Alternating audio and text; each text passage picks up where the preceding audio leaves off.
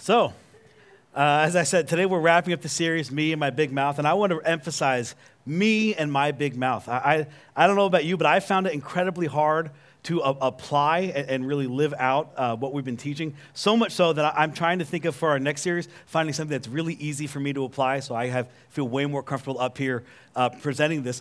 We've been in this talk for a few weeks, and we really started with the book of James, and it's just absolutely amazing to me that we have a document that was written by the brother of Jesus in the first century. James is the brother of Jesus, and in this document, he kind of lays out the bottom line for where we went this entire series. I've had you repeat this phrase over and over again so you don't forget it. And really, I don't think there's any way to make it more simple. I don't think there's any way to improve on it. It was his bottom line, and it's our bottom line, and it simply says this, that we need to be quick to listen and slow to speak. That in all of our conversations, we need to be quick to listen and slow to speak. And we gave you this little hand motion to remind you, keep it open, be quick to listen, and slow to speak. And if you're like me, throughout this last month, God's given you plenty of opportunities to practice that. And it's really hard, and it's a little bit frustrating for us, but just so you don't forget, because at the end of this, we won't come back to this for a while, at the end of it, I want to make sure you don't forget, so I'm going to have you say it with me one final time. Are you ready? We're all going to say it together, whether you're watching this at home, driving in a car with your friend, or you're sitting in your room by yourself. I feel sorry for you. We're going to have you say it with us anyway. Are you ready? On the count of three, let's all say it together. Okay, you know I'm going to have you say it again. That was like so half-hearted. Some of you are not saying it, I think, so you don't remember, and then you can't be held accountable to it. Ignorance is not bliss. We're going to say it together one more time. You ready? Quick to listen, slow to speak. That's what we were encouraged to do, to be quick to listen and slow to speak. And then one of the things James, he continues on through the conversation. He kind of leaves us down a little bit. He starts off by telling us to be quick to listen and slow to speak. And then he tells us, yeah, but your mouth, it's just uncontrollable. It's untamable, that you'll never get to a place where you're in complete control, that you'll have to spend every waking moment of every day putting a guard on your mouth, trying to guard the words you say, trying basically to keep all the bad words in, all the unwholesome things in, and only let the good words out. That you never reach a place where you're just in control. And then he just kind of leaves us. Yeah, your mouth, it's a terrible thing. Good luck. Then we got to the Apostle Paul. And the Apostle Paul last week, he gave us some encouraging words. He just doesn't kind of lift us up, but he lifts us up and then he kind of lifts the bar. He kind of lifts the standard with us. And I had you memorize this phrase. This was in Ephesians. He starts off by saying, let no unwholesome word. I asked you to memorize this.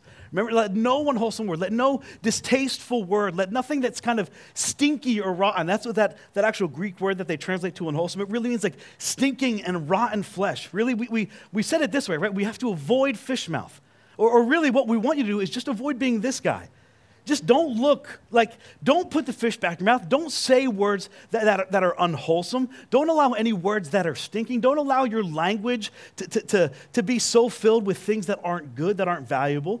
Let good words come out, words that are helpful. He's given us some word pictures, first with fish mouth. And then he says this, really, I want you to treat your conversations like they're construction sites. That's really what I want you to do. I want you to treat your conversation like it's a construction site, and the words you used are used or should be used to build each other up. Or essentially he says this, that when you're interacting with people as far as your words go, that when you leave the conversation, that the person you're talking with is better for having that conversation when you walk away.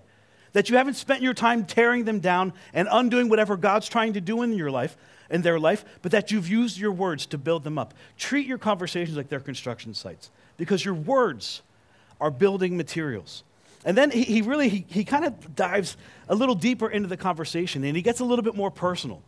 And he says, these words, they're so important. He said, but for some of you, he said, I got to go even deeper than this. He said, because my guess is the reason you use the words you do, the reason you have the conversations the way you have the conversations, is that you're holding something in your heart. Right? He said, have you ever wondered why that kind of stuff even comes out of you? It's because you've been holding on to something that you need to let go of. And he says, I want you to let go of all bitterness. I want you to let go. Don't stop it. He said, I want you to pack it in a bag. Bitterness, anger, rage, malice, put it in a bag. Bring it out to the street. Leave it there for the trash guy and don't touch it again. Let go of all bitterness, because bitterness affects you. Bitterness is holding the people around you accountable to something that they don't owe you. That somebody in your past has hurt you. Somebody in your past has affected you. And it's carried with you all of these years. And now the people you love and the people you value the most are being hurt by the words you use because of what somebody else did to you in the past. And he said, really, the only answer for bitterness then is what? Forgiveness. that we need to forgive, that we need to basically say to the people in our past who aren't even asking, I'm going to give you what you don't deserve so that I can give the people around me that I love what they do deserve. I'm going to forgive you of the debt that you occurred on me, the thing that you did to me. I'm going to forgive you of it, even though you're not asking, because I value the people around me the most, and I need to give them what they need. So he said, you need to choose to forgive them. And he says this because it's impossible to be a builder if you're being bitter. It's impossible. You can't build people up with your words if you're harboring bitterness in your heart. So you have to let go of bitterness so that you can be a builder, so that you can encourage people and build people up with your words. Now today we're going to take the conversation a little further. What I want to look at is for those of us that have had this experience, that have carried around some bitterness, that have had this experience in our life. Maybe somebody robbed your childhood, or somebody destroyed your first marriage, or somebody affected how you grew up, and it kind of gave you this kind of bitterness. That when we grow up that way, that we still have the opportunity. And for those of us, it's really this interesting thing, and it doesn't happen to all of us, but for some of us, what goes around comes back around. That maybe we were affected, but that the people that are affected us someday are going to need us. That at some point in our life, we felt powerless, but maybe the tables are going to turn, and we're going to be in the position of power. And when you're in the position of power, what do you do with the people that once had power over you and now are coming to you? Well, what do you do with the people that once hurt you and now are coming to you needing help? You see, this is a really interesting story. I told you last week that if the greatest story ever told was the story of Jesus coming to the world to forgive you of your sins so that you could spend eternity with his Father, that if that was the greatest story ever told, the second greatest story ever told is the one we're going to look at today. It takes place in the book of Genesis. And what's amazing about this story is that the entire plan, the entire redemptive plan of God sending his Son to redeem us so that we could be in a relationship with him, hung on one man's one sentence. Let me say that again. The entire plan that God had planned to redeem humanity, to redeem this race, hung on a single man's single sentence. It's an amazing story. It goes all the way back to the book of Genesis. If maybe you're not familiar with the Bible, you've read a little bit. If you start in Genesis, it's going to take you a long time to get to Jesus, but it won't take you long before you meet this man. This is the man where the whole story kind of builds around. This man's name is Abraham. It won't take you long before you meet Abraham. Abraham was a man who was chosen by God. God asked him, hey, I want you to head out to this land, and when you do that, I'm going to make you a family, and I'm going to make your family into a nation, and through that nation, I'm going to bless the entire world. Abraham was married, and he and his wife were older, and they kind of laughed like, yeah, we don't even have a kid. How are we going to be a family? Well, sure enough, God sends them a son. Their son's name is Isaac. Isaac has two sons. His two sons' name, or one of his sons' names rather, is Jacob. And Jacob, like, this is kind of a measly start. You look at this, you're like, yeah, how is this family ever going to become a nation? How is it ever going to bless the world? Well, Jacob gets the ball rolling. Jacob has like 12 kids, right? He has 12 kids. This is kind of building, and as these people marry and they have kids, like, you can kind of get the idea that like 2, 3, 4 generations later, that there's some tribes, there's some big people groups. This is the start of a nation, especially with ancient standards. So this start of a nation happens through this man, Abraham. It goes all the way down to this man, Jacob, who has 12 sons. One of his 12 sons, and this is the one we're going to focus on today, one of his 12 sons, really his favorite of his 12 sons, is a man named Joseph. Now, Joseph is his favorite son because Jacob had a favorite wife. And his favorite wife gave birth to Joseph. And really the takeaway for this, especially for you men, that if you hear nothing else today is this: don't have a favorite wife. Have one wife. He had a few. He had few wives, then he had a few other ladies that he had kids with, and he had a favorite, and this created a ton of resentment. Joseph was his favorite. His wife then had, his favorite wife rather, then had another son named Benjamin. And she gave birth, when she was giving birth to Benjamin, she died. So Benjamin isn't the favorite because he looks at Benjamin, he has all this resentment. Joseph is the favorite, and he spoils Joseph, and Joseph knows he's the favorite. Better yet, the rest of the brothers know he's the favorite. So Joseph grows up with these 12 brothers, and they just hate him. They resent him. They don't like anything about him because their dad loves him more than he loves the rest of them. Joseph is spoiled. He doesn't have to go out in the fields and work. His dad makes pretty clothes for him. Literally, his dad made him a coat of many colors, like that Technicolor dream coat that you could see from miles away.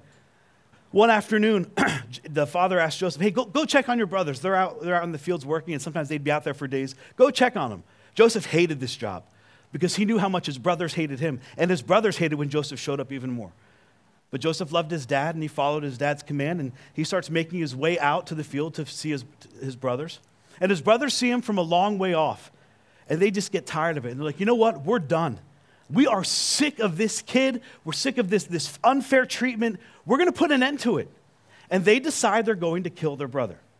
They grab their brother, they rip the cloak off him, and they throw him down into a pit. Now, this isn't a pit filled with water. It's just an empty pit, but it's still not a nice place.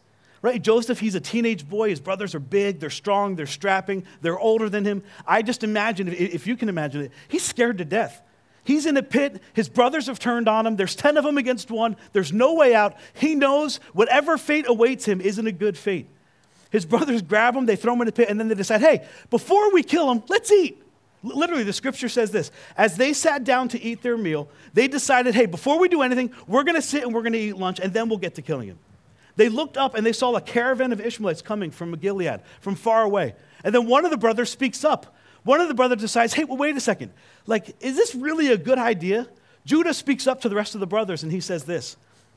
What will we gain? Or really, what's in it for us if we kill our brother and cover up his blood? Like, what happens if we do this? We get nothing out of it. I mean, we've got to do extra work. Now we've got to come up with a story. We've got to fabricate a lie. We've got to make it look like something bad happened to him. And his brother's thinking, yeah, Judah, that's right. What is in it for us?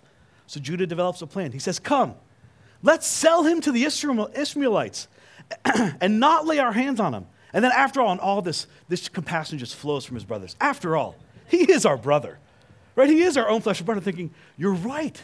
He is our brother. We won't kill him. We'll just sell him to a bunch of people so they can kill him. Great idea. That's what they do. They literally reached out in the pit, and they grabbed Joseph out of the pit. They called the Ishmaelites over. Joseph, I imagine, as this teenage boy, he's scared to death. He sees this group of people he doesn't know. They're all talking in different languages, and this is like multiple languages because the Ishmaelites is just like a conglomeration, groups of people from many nations. He doesn't know what they're saying. He doesn't know what's about to happen. He just knows the fate that awaits him is absolutely horrible. They sell him to the Ishmaelites, but something incredible happens. The author makes sure to point this out. And this is kind of the theme that runs through this entire story. The Bible says this. Now Joseph had been taken down to Egypt. When he was in Egypt, he was with the Ishmaelites. He was taken down to Egypt. He was there. He didn't know what was going to happen. These Ishmaelites are kind of slave traders, so they're going to sell him off to the highest bidder, whoever would, to do whatever they want. He's down in Egypt. They strip him of his clothes. Everyone examines him. Potiphar, he's a rich man in Egypt. He's an Egyptian who was one of Pharaoh's officials, the captain of the guard. He bought Joseph, taking him home from the Ishmaelites who had taken him there. Joseph, the favorite brother, the one with the beautiful coat, the one who was the favorite, was kidnapped, taken down to a foreign land, and then sold into slavery. And then here's the promise. Here's the thing that the author doesn't want you to forget. The author reminds us of this. The Lord was with Joseph so that he prospered. That even though things didn't look great, the Lord was with Joseph. And we look at this and we say, really? It doesn't look like the Lord's with you. You've been kidnapped. You've been sold into slavery. You're there to work for the master of a foreign land as a slave. How can you say the Lord is with him? But the author doesn't want you to forget. Even though the story looks one way, something's happening behind the scenes that we can't see, that we may not understand. The Lord is with Joseph, and he prospered. And sure enough, he was.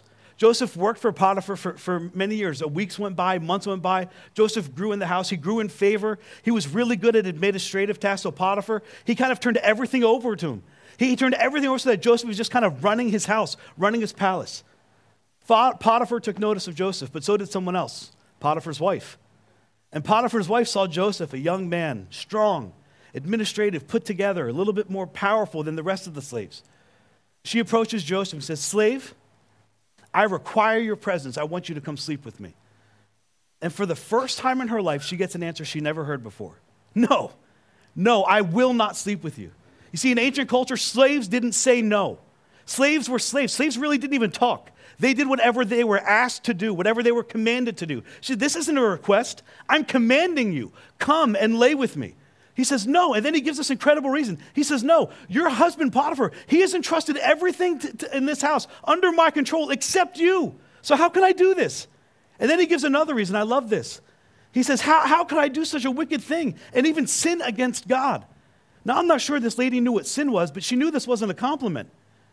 So you're calling me a sinner, that I'm a temptress, trying to entice you to sin? How dare you? Do you know who I am? I am the wife of Potiphar, one of the strongest, one of the most powerful men in Egypt. How dare you? And she pursued and she pursued. Joseph kept saying, no, I won't do it. No, I won't do it. Until finally she had enough of this stubborn little slave boy. And she accused Joseph of raping her. And Potiphar did, of course, what Potiphar had to do. Joseph's master, Potiphar, took him and put him in prison, the place where the king's prisoners were confined. And Joseph's story again looks down. It looks awful. It looks like, man, could anything worse happen to this poor kid? For no reason at all, he was kidnapped. He was sold into slavery. Then he was sold to a master, and he worked his tail off and deserved credit and deserved glory and deserved favor. And then for no reason at all, except for being an upstanding citizen, an upstanding slave, for not sleeping with his master's wife, he's arrested and he's thrown in prison. And this isn't just any prison. The text describes it as a dungeon. Like it's low. It is the low of the low. Like this is where they put the bad people. This is where awful things happen. Joseph is sent there again, but the author reminds us once more. But while Joseph was in prison, the Lord was with him. To which we say, seriously? Like if the Lord was with him, wouldn't she be in prison? If the Lord was with him at the beginning, wouldn't his brothers have been the one in the pit and his brothers been the one sold into slavery? Like if you're following God, if God is with you, if God is showing favor, shouldn't good things happen? Right? Aren't good things supposed to happen to good people when God's favor, when the Lord is with him? See, but what's incredible about this is that even in these moments where it looks like to Joseph and it looks to the rest of us as we read the story, that God wasn't with him, that God had somehow abandoned him. Here's the secret, and here's the thing that makes Joseph so much different than so many people who go through this. Joseph lived as if God was with him. In the moment where it seemed like God had abandoned him, Joseph didn't live like God had abandoned him. He wasn't angry. He wasn't shaking his fist at God. He wasn't cussing God out at night. He lived as if God was with him the entire time. That's something we need to remember for our story, because so many of us, at some point in our lives, we feel like Joseph. We feel like we're the ones who are being downcast. We feel like we're the ones who are being tossed to the side. We feel like the one that God has forgotten about and abandoned. But as the story goes, the Lord was with him, and he showed him kindness, and he granted him favor even in the eyes of the prison warden. And I read that and I think, really? Like that's God being with him? Like if you know the prison warden, that's not good. But he knew the prison warden, and he had favor with the prison warden. And somehow this is supposed to tell us that God was with him. And we read this, and if you're anything like me, you think, but that's not how the story should go.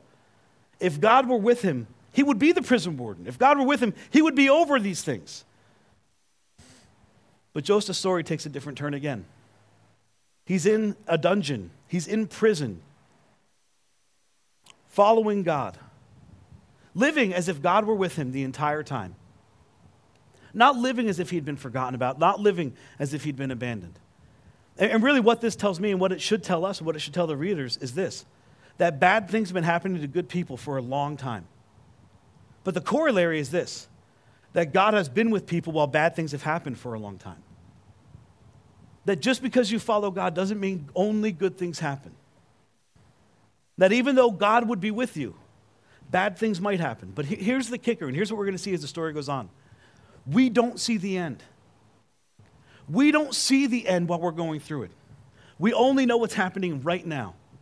Joseph couldn't see where the story was going. His brothers didn't know what was going to happen in the end, but God knew the whole time. And even in the midst of suffering, and even in the midst of what seems like tragedy, God was with him, and God had a plan.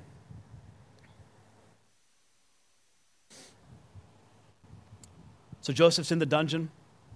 He's there for weeks, for months, for years. Pharaoh, he sends down two of his people, a cupbearer, or really a butler, and another guy, and they send him down to prison.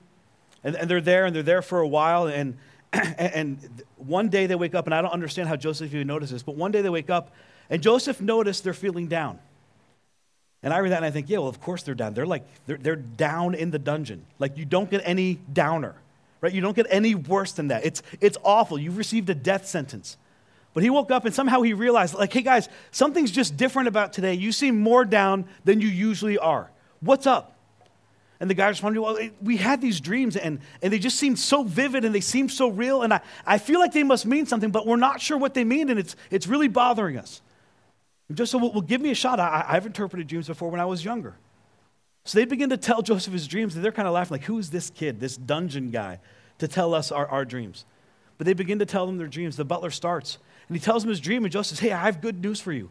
In 3 days, it's going to be Pharaoh's birthday. And Pharaoh's going to lift you up. He's going to lift your head up. He's going to reinstate you to be his butler and his wine taster again. And he's like, really? He's like, yeah, it'll happen in 3 days. He said, but here's what I need you to do. And this is such an honest remark.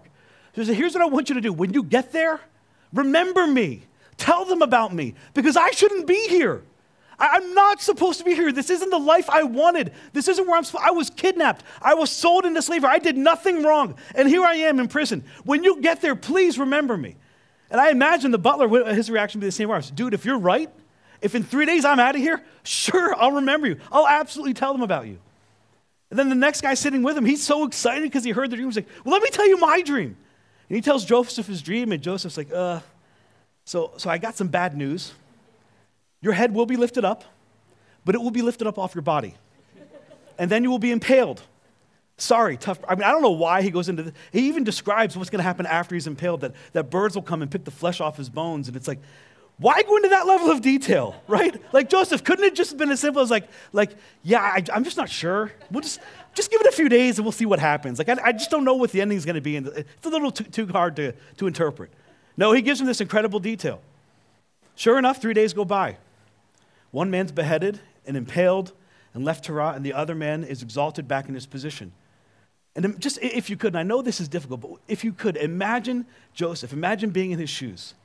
Like there's a glimmer of hope. I mean, you just follow his story. It's like I was terrified and I was thrown into a pit and then I was sold to slavers, and who knew what happened to him when he was on that journey? Who knew how he was treated? And then he was stripped naked as people walked around him and looked at him and decided what he was worth and where he should go and what he would be used for. And then as he went into a house as a slave, he worked hard and he was promoted and worked himself up to be kind of second in command of the house. And then he was lied about and thrown in prison. I mean, there was moments in his life where he thought, like, maybe I could live with this, but it's still not the life I want. And then this man who said, I'll never forget you. I'll tell them about you. He gets out. Day one goes by and Joseph thinks, maybe today's the day. Maybe someone on the outside is going to hear my story and they're going to come and rescue me. 3 days go by. A week goes by. A month goes by, and the text tells us that the butler forgets about Joseph. No recollection at all. And once again, I'm sure Joseph feels like, here I am, completely forgotten about. Like God has abandoned me, like God is silent, and I'm just left here to rot. And my guess is, at some point in your life, you felt the same way. Completely forgotten about, completely abandoned. Like not even God knows or God cares. But Joseph's story isn't done. The text tells us that later Pharaoh has a dream. And his dream is so real and so vivid, it concerns him so much that he calls in all of his advisors and his wise men and his magicians. And he calls them in and he tells them their dream. And not one of them can begin to interpret. I mean, not one of them can even guess. I mean, if you're there, I feel like Pharaoh's kind of like a god, right? He thinks of himself as a god. He can just on a whim punish you. I'd maybe make something up. No one even tries. I have no idea, Pharaoh. And the butler, the wine taster, he's there and he's like, hey, Pharaoh, you know what? I remember a few years ago, and you know, this is kind of a blip on our radar. We don't have to go back there and revisit this, but remember that time when you weren't too happy with me and you sent me to prison just for like a few days? We're just there for a little bit. Remember that time when you did that? Yeah, well, when I was there, I had a dream. And there was this Hebrew guy. I don't even know if he's still there. To be honest, Pharaoh, I don't even know if he's still alive. But if he's there, you should call him because he interpreted my dream and it came to pass exactly as he said it would. I think his name was Joseph. You should reach out and see if he's there because maybe he can help you. So that's exactly what Pharaoh does. So Pharaoh, he sent for Joseph and he was quickly brought up from the dungeon. And Joseph gets out and they give him a shave because he's been in the dungeon for years and looks like a mess. And they change his clothes because he smells like dungeon, like this isn't a great place to be. And then he came before Pharaoh. But before he comes there, there's all these people, and I imagine there's all this commotion. Joseph's a slave. He's in prison. He's left to rot, and he stinks, and his clothes are a mess. And they pull him out, and they shave him, and they shower him, and they pamper him. And he's like, what's going on? And the attendant's like, well, Pharaoh wants to meet with you. He's like, Pharaoh wants to meet with me? Why does he want to meet with me? He's like, well, here's what you have to do. You have to approach him this way. You have to walk this way. You bow like this. You kneel. You can only get this close. Don't get too close because Pharaoh, he doesn't like people that close, and you don't know what's going to happen. You have to do it. Okay, he wants you to go, and they just kind of throw him in a room. I mean, just imagine what Joseph, there's like no time to even comprehend what's going on right now in his life. And he's just forced in front of Pharaoh. And he gets before Pharaoh, and Pharaoh begins to tell him this. Pharaoh says to Joseph, I had a dream. Not the same kind of dream we think of when we hear that. He says, I had a dream, but no one can interpret it. But I have heard it said of you that when you hear a dream, you can interpret it. And then Joseph, I love this. He gives the most honest, really, this is like one of the best responses and really one of the most courageous responses ever said throughout history. Talking to a man who thinks of himself as God, Joseph says this, I can't do it. Like, do you know what Pharaoh can do? Do you know what he would do to you, Joseph? And Joseph, I can't do it. But then he gives Pharaoh like this incredible response. It's like, Joseph, if you're there, maybe fake it, maybe come up with something. But no, right off the bat, I can't do it. And then he kind of one-ups himself to dig a deeper hole. He says this, then Joseph replied to Pharaoh, but God. And the danger in this is Pharaoh thinks of himself as a God. And he's like, no, Pharaoh, you're like a little g God. But big G God, but God will give Pharaoh the answer he deserves. Like Pharaoh, I know you think you're important. I know you think of yourself as a God. I know you can end my life right now if you wanted. But I've got news for you. You're not the God. The God I serve, the God, this Hebrew kid that was in your dungeon, in your prison, left to rot, that God, the God that said he was with me, but I can't see him anywhere, the God that says he's never left me, but I feel completely abandoned, yeah, that God, he's going to give you the answer. I can't do it, Pharaoh, but God can. And I'm sure when he says this to Pharaoh, the entire courtroom or palace room is just in awe, gasping, how dare he? Pharaoh, surely he's going to kill him. Pharaoh is kind of pleased with Joseph. So Pharaoh begins to tell him his dream. He begins to describe to Joseph his dream. And Joseph listens to the entire dream. And then Joseph responds with the interpretation. He says, hey, Pharaoh, here's the deal. Here's why God has given you this sequence of dreams, because he wants you to know what's going to happen, and it's going to happen soon. He wants you to know that this is actually what it's going to be. This reinterpretation or this repeating of the dream is just so you don't miss it. Here's the interpretation, Pharaoh. There are going to be 7 incredible years for your nation. 7 incredible years. It's going to rain. You're going to have incredible crops. Your grain is going to go through the roof. People are going to be swimming in grain. There's going to be so much grain you're not going to know what to do with. As a matter of fact, the economy is probably going to drop really low because the price of grain is going to go way down because there's so much demand. You are going to have so much grain for 7 years. It's going to be 7 years of plenty. And then it's going to stop raining. And there's going to be a famine. And you're going to have no crop. And you're going to have no grain. And God wants you to know, Pharaoh, that there will be 7 years of plenty and there will be 7 years of famine. As if that wasn't bad enough to say to Pharaoh, then Joseph begins to say, now Pharaoh, here's my advice. To which I imagine all the people outside the room are like, seriously? This kid we just drug up from prison is going to give Pharaoh, really the strongest man in the entire world, advice? He says, Pharaoh, here's what I would do if I were you. Here's what you need to do. Over these 7 years of plenty, you need to tax people on their grain. You need to take 20% of their grain, and you need to do it in your name so that people know that it's you. You need to tax them on the grain. But here's the thing. They're not going to mind because they're going to have so much grain they're not going to know what to do with. Take 20% of all the grain, and then in certain cities, build these granaries, build these massive silos and store the grain. Store the grain through the 7 years so that when the 7 years of famine come, you're all prepared for it. He said, here's what's going to happen. There's going to be so much grain during those 7 years of plenty, people are going to come and try to buy grain from you. He said, sell it to them, but continue to tax the people to 20%. And when the 7 years of famine come, here's what I want you to do, Pharaoh. He said, then I want you to turn around and I want you to begin to sell the grain back to the people. People will be so desperate, they'll give you whatever you want. They'll trade their cattle. They'll do anything to get the grain. He said, as a matter of fact, people from other nations will come to you to get your grain. He said, but Pharaoh, you have to do this, and you have to do it quick. Because for the next 7 years, you got to find somebody who can do this and not take their eye off the ball. Things have got to be set in motion because you only have 7 years to prepare for what's coming. He hears this, and Pharaoh is just kind of in awe at this young kid, and everyone else around him is just like, who does this kid think he is? Pharaoh looks at Joseph, this young man who not just interpreted his dream, but then decided to give Pharaoh advice, and he says this. The plan seemed good to Pharaoh and all his officials. So Pharaoh asked them, can we find anyone like this man? One in whom is the Spirit of God. Pharaoh doesn't even believe in God, but he knows there's just something different about this kid. They're like, well, no, I don't think we can. So then Pharaoh looks to Joseph and he says this. Since God has made all of this known to you, there is no one so discerning and wise as you are, Joseph. Joseph, really? I mean, I was just in prison. Like, I don't know.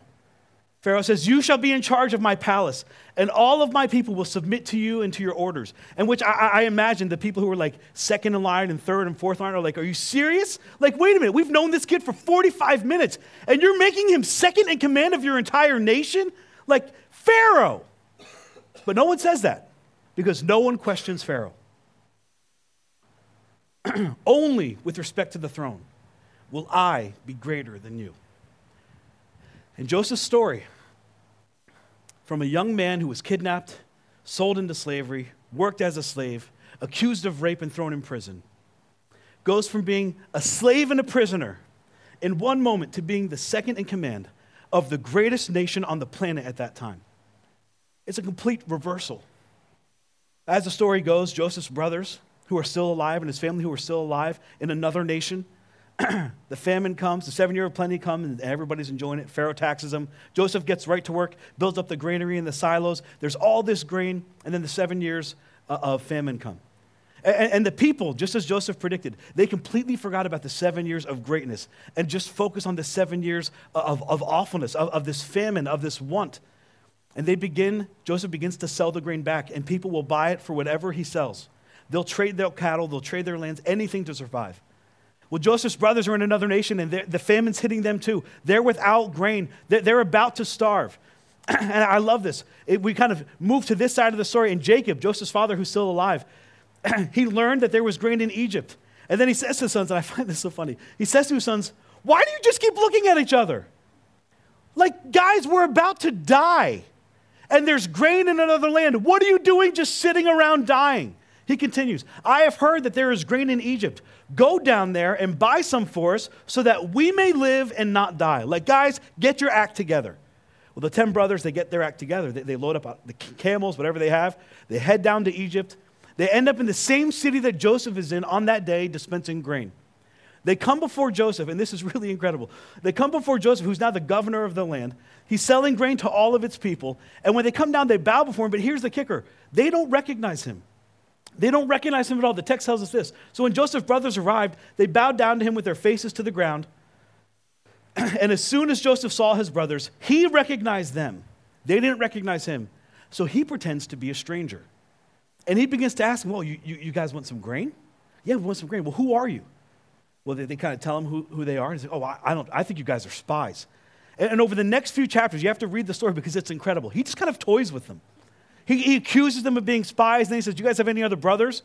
Knowing they have a younger brother at home. And he says, yeah, we have one more younger brother. Okay, I want you to go home, travel however many hundreds of miles or thousands of miles is, buy donkey or camel, take forever, go get your younger brother and come home. But just to make sure you come back, I'm going to hold one of your other brothers hostage. Like, no, you can't do that. I can do whatever I want. You want my grain. So they go, they get the younger brother, they come back. When they're there, Benjamin's there, the younger brother.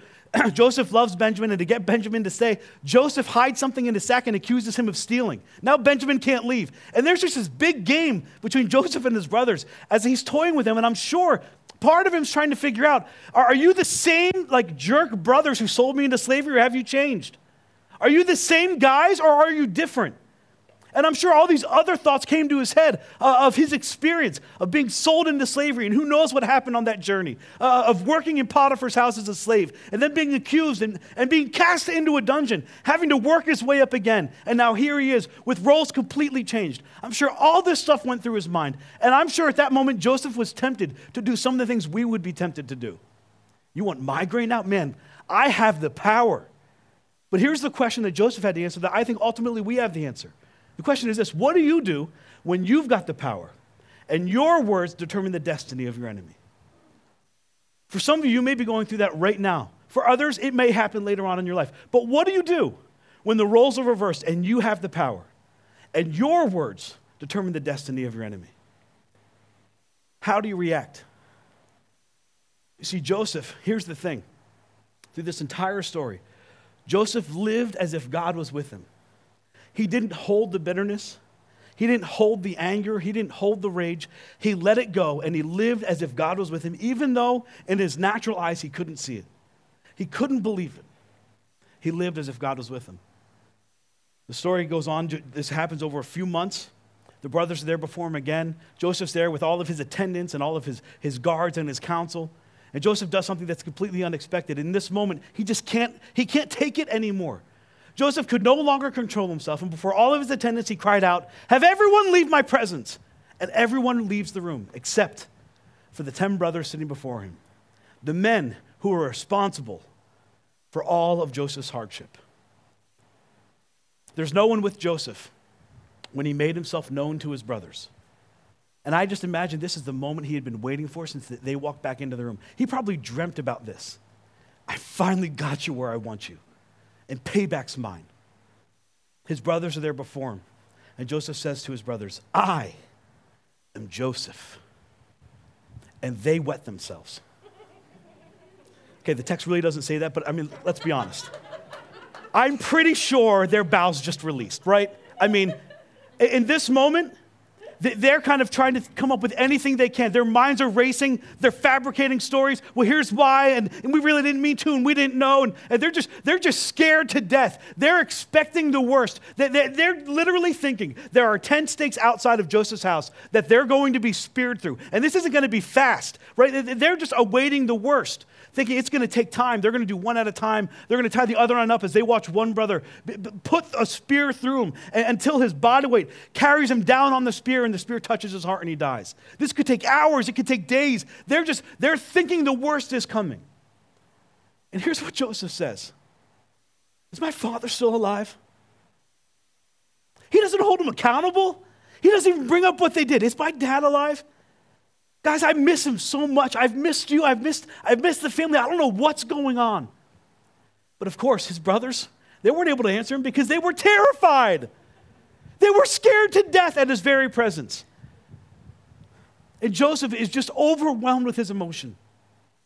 He is just overwhelmed. And he says, "Guys, here's what I want you to do. I want you to go home, and I want you to get your kids and your grandkids and your people. Get my dad. I want you to bring things back here. I'm going to send you with so much grain, you're not going to know what to do with. Go and get your home and bring your home to me. And here's what I promise. I will take care of you for the rest of your lives. Just go get my family and come back. I've missed you so much. I just want to know my family."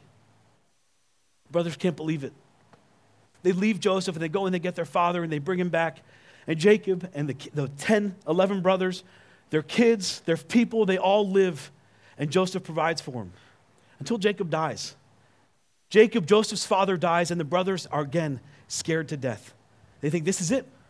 This is what Joseph's been waiting for. We've been his hostages. He's going to exact his vengeance on us. This is what he's been waiting for. They come to Joseph and they throw themselves down at Joseph's feet. And they say to him, "We are your slaves. Please let us live, let our kids live, let our grandkids live, let our people live, and we will be your slaves, Joseph." And Joseph has this incredible response. It's an incredible response because Joseph, in our eyes, in the world's eyes, has every right at this moment to exact his vengeance and to pay them what they were due.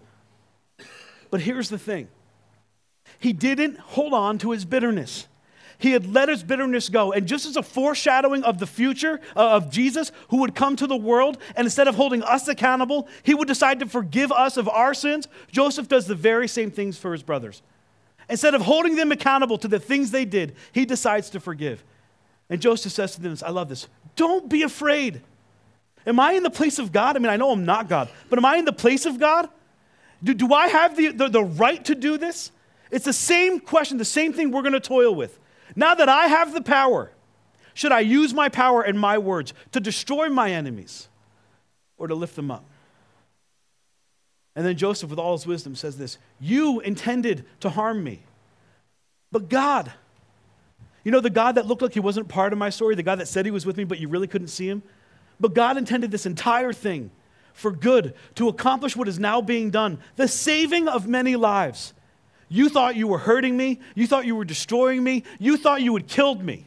Hey guys, I got news for you. God intended this all along so that I could save not just other people, but so that I could save you and my dad and my nephews and my nieces. Guys, I forgive you. So don't be afraid, Joseph says. I will provide for you and your children. And he reassured them and he spoke kindly to them. And Joseph kept every word. And he provided for his family until he passed away, until the end of his life. And what an incredible mirror of our relationship with Jesus, of the future Joseph that would come. And say to the whole world, I'm not holding you accountable. I'm forgiving you. But when roles are reversed, when what goes around comes back around, what will you do? What will you do when you've got the power and your words determine the destiny of your enemy? Will you pay them back? Or will you use your words to pave the way forward? What will you do? Because for some of you, that's going to happen. For some of you, that's happening now. Somebody robbed you of your childhood. Someone is responsible for destroying your marriage. Someone is responsible for you not being able to raise your children. Someone is responsible for you missing out on the career you could have had. And when it's all flipped around, when you have your time, will you pay them back? Or will you pave the way forward? You see, my hope is that when that moment awaits you, that you'll be ready. And that you might be the same man that Joseph was, the same woman that Joseph was.